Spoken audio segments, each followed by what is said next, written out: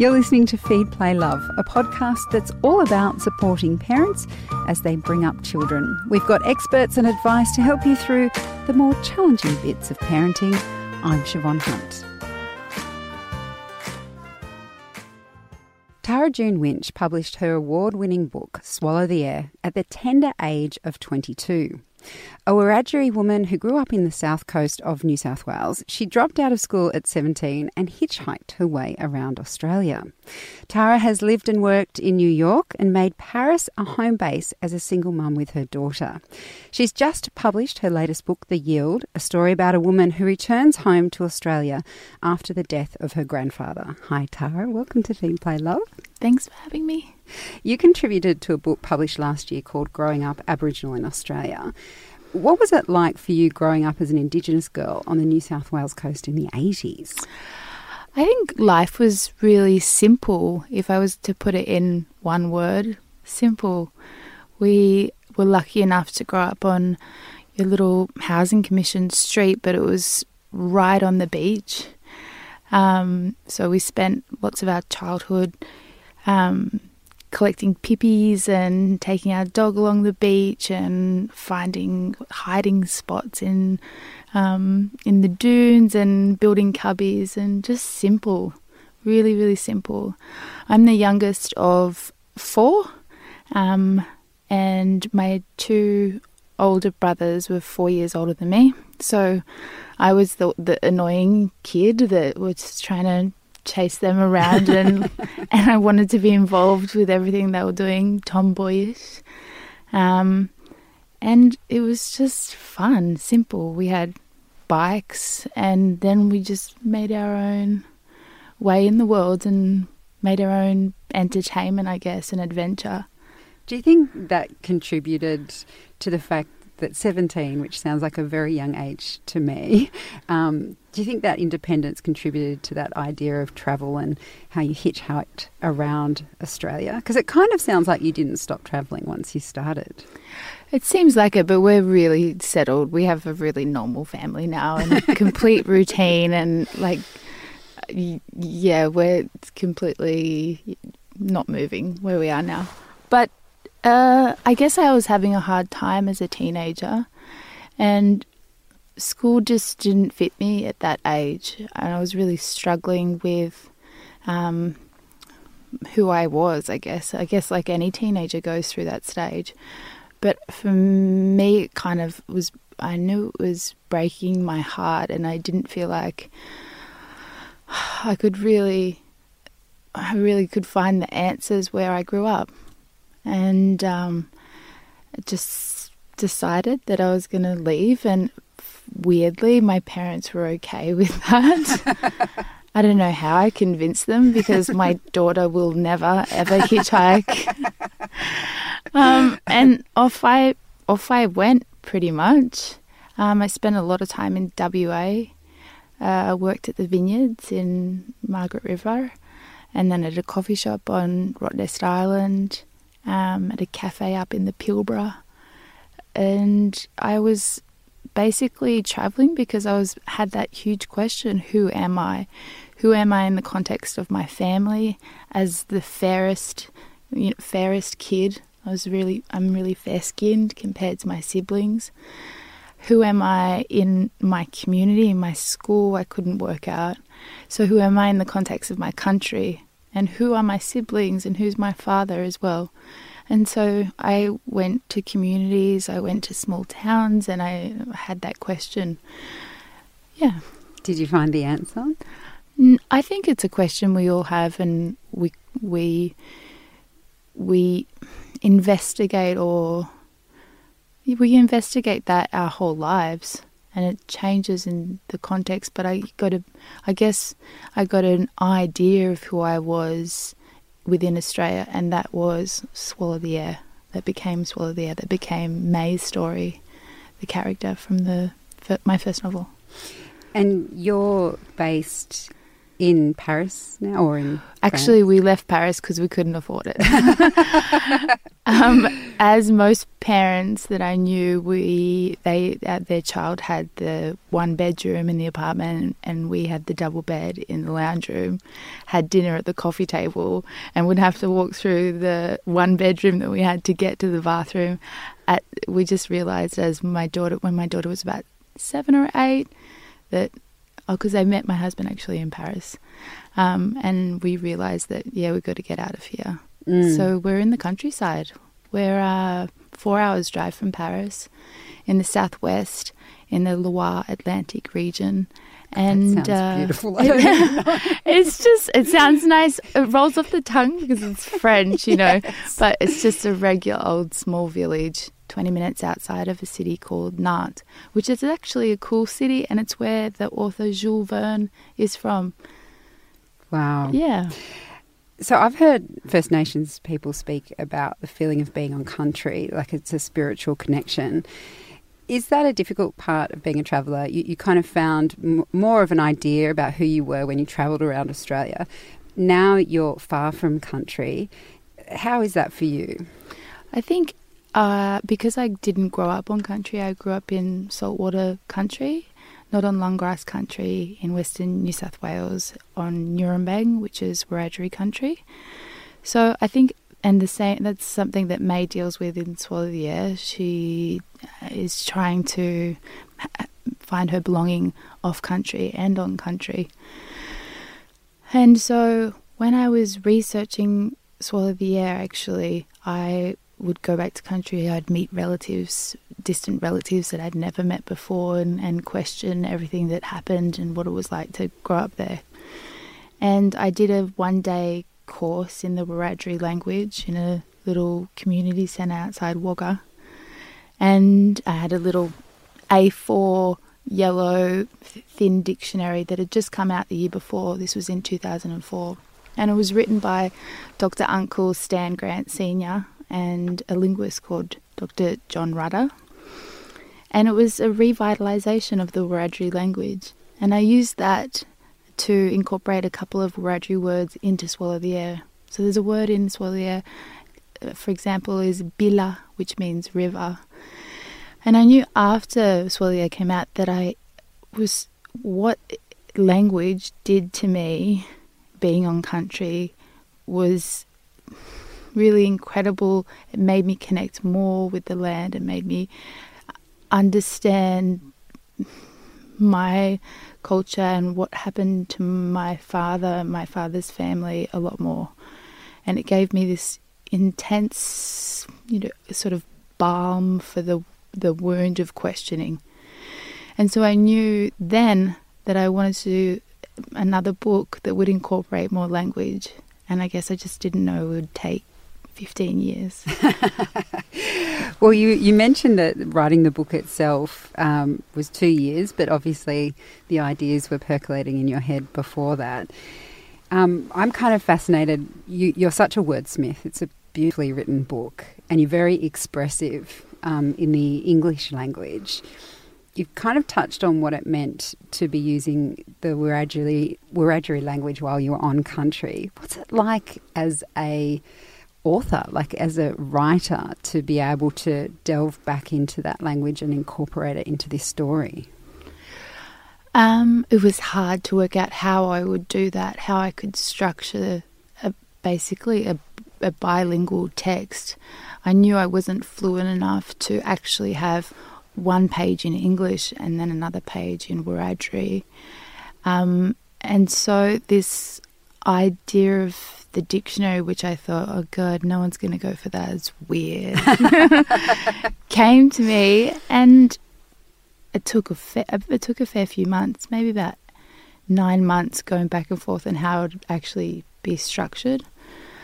But the experience, I guess, in a way, that narrative thread that goes through the book, where the dictionary is and where language is, it was sort of the easiest thing to write because those voices are in my head. It's my grandfather's voice, and it's my father's voice, and it's also that internal voice that you have inside you that says, that kind of directs you in your life on how to live good.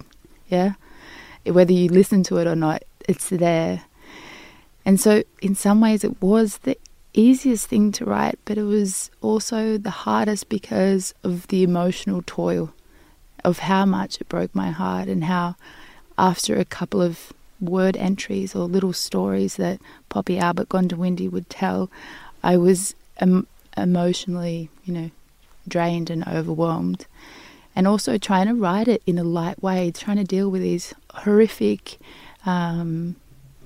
instances, these horrific histories, and deal with it present it in a palatable way for the reader.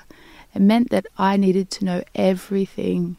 I needed to know the ugliest of the ugliest. And I carried the burden of all that, of the horror.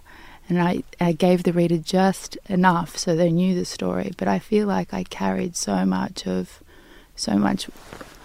that pain. Does that make sense? Yeah, you held it back. Yeah, so you gave a little bit, but you held a lot back to protect the people who were reading in a way. Yeah, and to protect the flow of a story, because otherwise I didn't want it to be not dogmatic, but I didn't want to completely break the reader's heart to smithereens.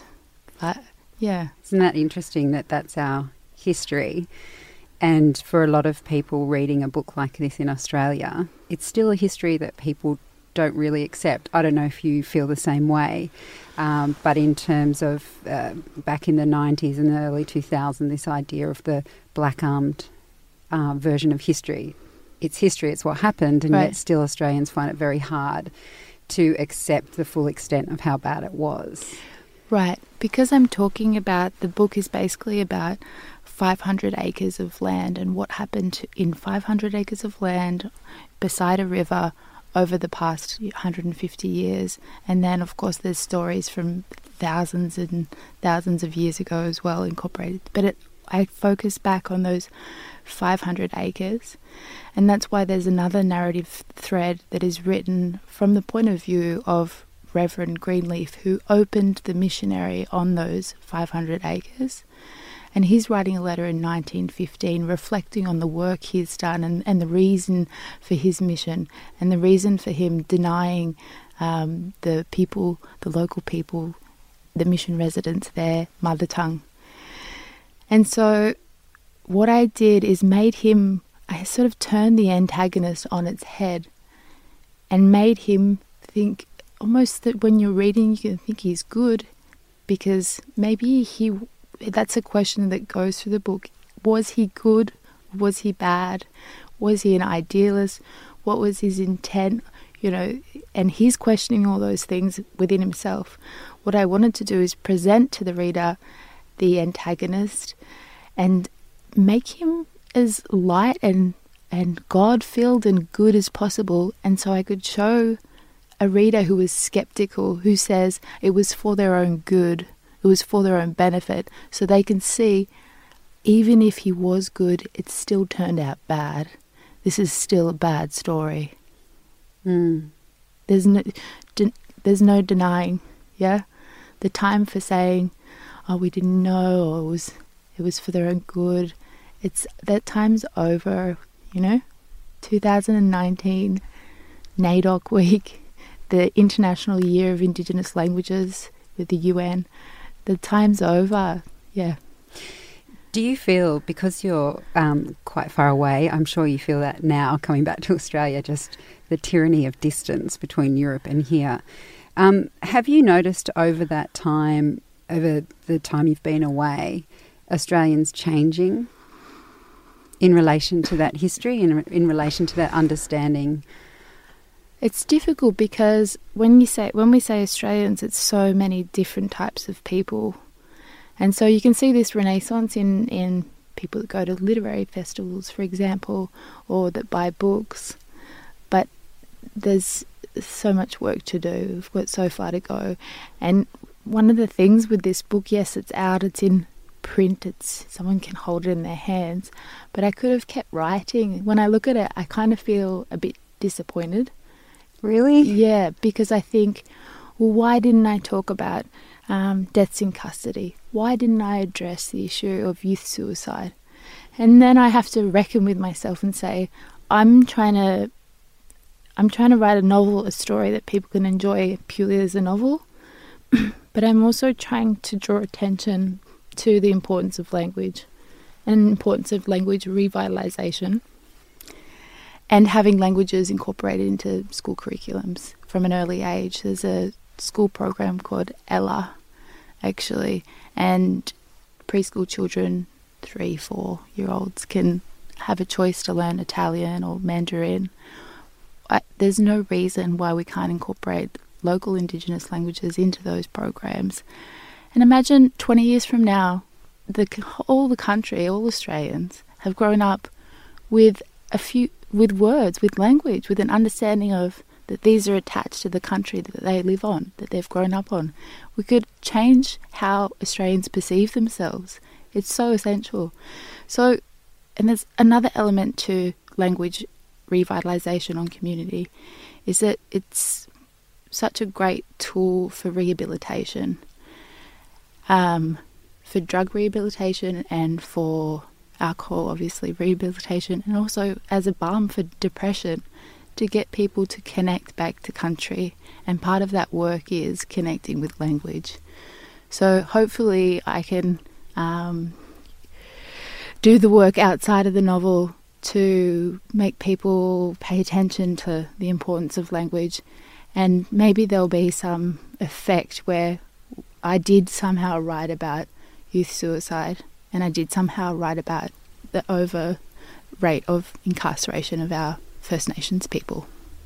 Yeah, there's a flow-on effect from understanding the importance of language, is what you're saying. Yeah, let's hope so. Yeah, absolutely.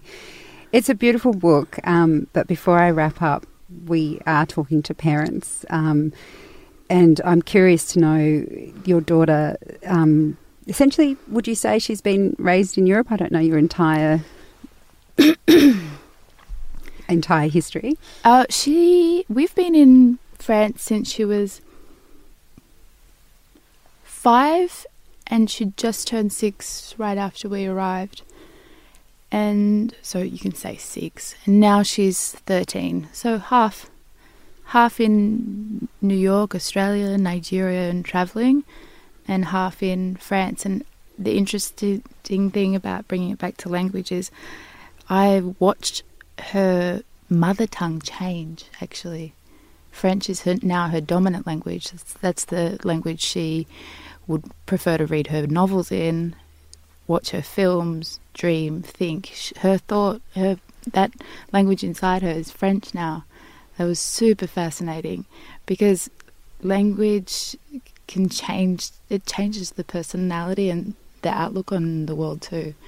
It was super, that was fascinating. It's a different understanding and a different way of, I think, until you know a language, you can't know a culture, which is kind of interesting for me as a non-Indigenous person to know that really, how am I ever going to know the Indigenous culture, many cultures, without knowing the language? Completely. That's all I'm trying to say. The whole idea of everywhere where we've travelled, before I've gone to another country, one of the first things I'll do is pick up a few words in the local language. Be able to say bonjour, or in Hindi say aap kaise hai, theek hai, budacha. You do that for 2 reasons. You do it because it's practical. It's easier to travel that way. And you also do it because out of respect. And we have to remember, as Australians, we're on someone else's country. It just makes complete sense to learn a few of the words. Tara, it's been such a pleasure speaking with you. Thank you so much for coming in. Thanks for having me. That's Tara June Winch. Her latest book is called The Yield. It's a beautiful book. We'll put links to where you can get a copy in the notes of this episode. Feed, Play, Love is a babyology podcast produced by Debbie Ning and presented by me, Siobhan Hunt. We'd love to hear from you, so if you'd like to get in touch, email us at feedplaylove@theparentbrand.com.au. See you next time.